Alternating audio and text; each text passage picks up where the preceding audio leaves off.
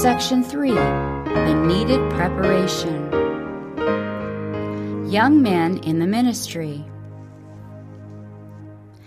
Study to show thyself approved unto God, a workman that needeth not to be ashamed, rightly dividing the word of truth. There must be no belittling of the gospel ministry. No enterprise should be so conducted as to cause the ministry of the word to be looked upon as an inferior matter. It is not so. Those who belittle the ministry are belittling Christ. The highest of all work is ministry in its various lines, and it should be kept before the youth that there is no work more blessed of God than that of the gospel minister. Let not our young men be deterred from entering the ministry. There is danger that through glowing representations some will be drawn away from the path where God bids them walk. Some have been encouraged to take a course of study in medical lines who ought to be preparing themselves to enter the ministry. The Lord calls for more ministers to labor in his vineyard. The words were spoken, strengthen the outposts, have faithful sentinels in every part of the world. God calls for you, young men. He calls for whole armies of young men who are large-hearted and large-minded, and who have a deep love for Christ and the truth. The measure of capacity or learning is of far less consequence than is the spirit with which you engage in the work. It is not great and learned men that the ministry needs. It is not eloquent sermonizers. God calls for men who will give themselves to him to be imbued with the Spirit. The cause of Christ and humanity demands sanctified, self-sacrificing men, those who can go forth without the camp, bearing the reproach. Let them be strong, valiant men, fit for the worthy enterprises, and let them make a covenant with God by sacrifice. The ministry is no place for idlers. God's servants are to make full proof of their ministry.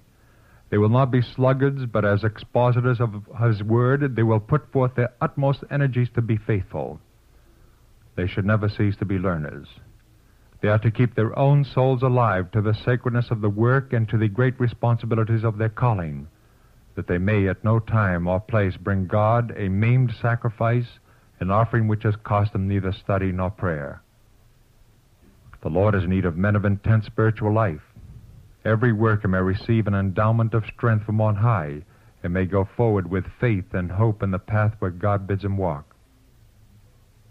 The Word of God abides in the young consecrated laborer. He is quick, earnest, powerful, having in the counsel of God an unfailing source of supply. God has called this people to give to the world the message of Christ's soon coming. We are to give to men the last call to the gospel feast, the last invitation to the marriage supper of the Lamb. Thousands of places that have not heard the call are yet to hear it. Many who have not given the message are yet to proclaim it.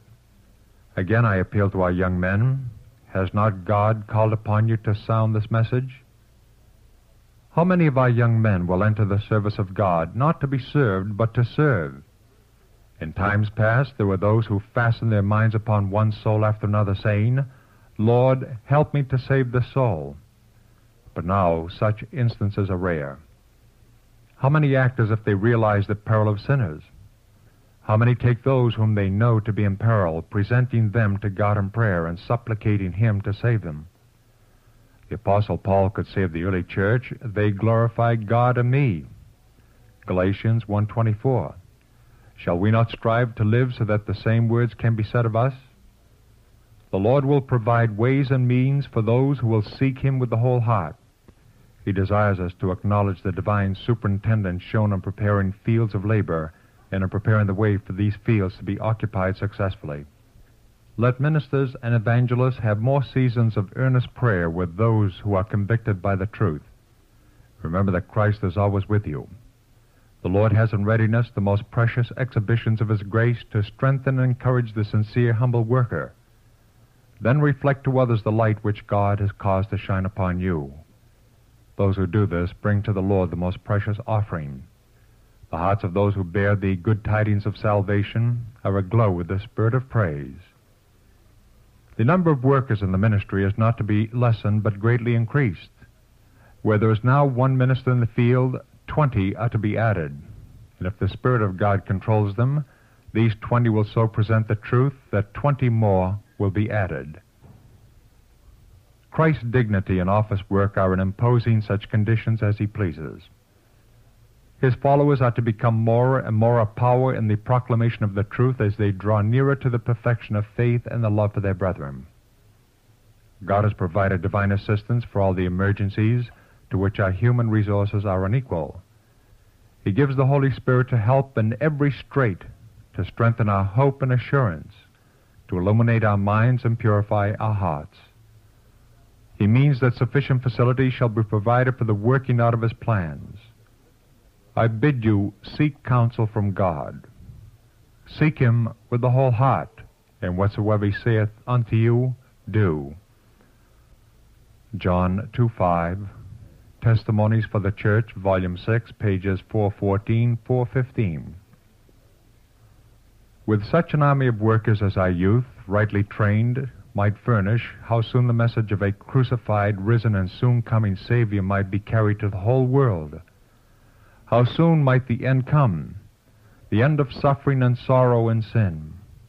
How soon, in place of a possession here with its blight of sin and pain, our children might receive their inheritance, where the righteous shall inherit the land and dwell therein forever, where the inhabitant shall not say, I am sick, and the voice of weeping shall be no more heard. Psalm 37:29, Isaiah 33:24, 65:19.